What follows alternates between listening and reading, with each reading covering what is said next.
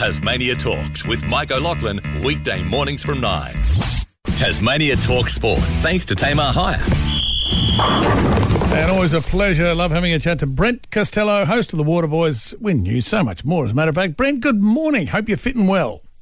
I am fitting well, Mike. Good to talk to you, mate. How are you? Well, thank you. Well, we all are as well as we can be. It's amazing when you see, I've never seen these studios so clean. Everyone's been so cleaning and scrubbing. And look, it's not a bad thing. Hey, it's not bad too, the basketball, how we're travelling, but it'll be an interesting game coming up.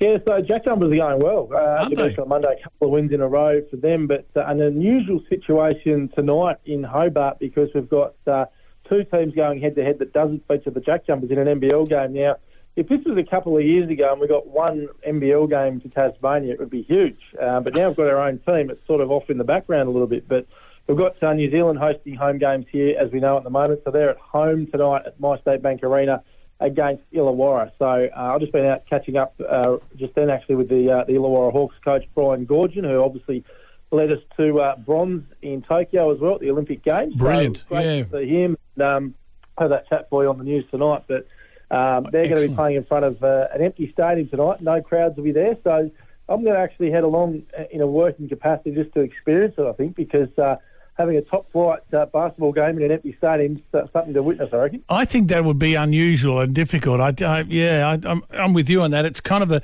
I love the way the crowd performs and the yelling and the chanting.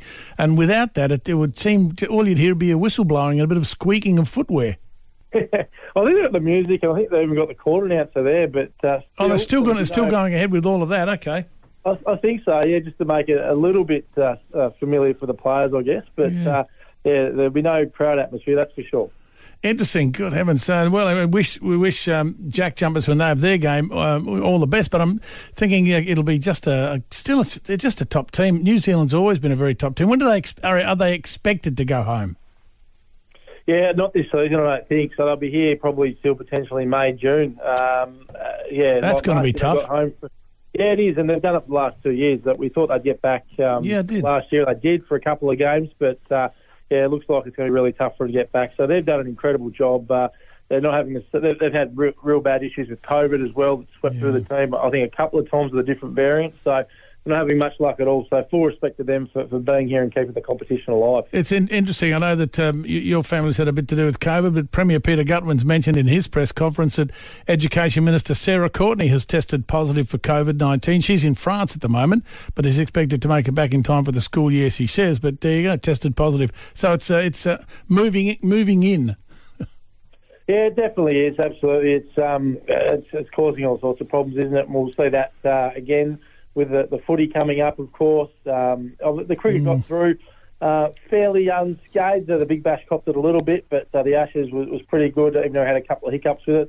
Speaking of cricket too, Mike, obviously there's a bit of conjecture with Justin Langer will be reappointed as the Australian coach coming up, but that'll be an announcement on Friday, so we'll keep an eye on that. There's been a few mixed reports about the meeting the other day and whether or not it was heated, etc., when he was told he might need to potentially reapply for his job, but that's still unfolding, that situation, so we might know a bit more about that on Friday. The IPL auction isn't far away either. A couple of Tassie names in that, Ben McDermott, Matthew Wade, even Tom Rogers after his really good Big Bash season. I think he's nominated as well, so that's coming up, and a big payday for a lot of cricketers too in the next week or two. And tell me about the A-League. Yeah, well, in Launceston today we've got a few representatives from Western United in town. Of course, Western United have had a bit of a link with the state for the last 12 months. They played a couple of games here at Utah Stadium last year and really bring the A-League to town. Obviously, an A-League team of our own hopefully isn't too far away. I think that's still bubbling away in the background. But until then, a bit like Hawthorn and North Melbourne sort of filling the void for us until we get our own AFL team. Western United's trying to do that, so full credit to them, and it'll be great to have them back in a few months' time. I will too, Dan. It's such a great sport. It's such a huge sport. Listen, good to talk to you about it. There's so much more, but we'll have a chat on Friday. I look forward to it. Look forward to it too. Thanks, Mike. Thanks, Brent. Brent Costello, of course. Look forward to the news tonight. Just check it out on Win News and host of the Waterboys and so much more with sport. Tasmania Talks with Mike O'Loughlin, weekday mornings from 9.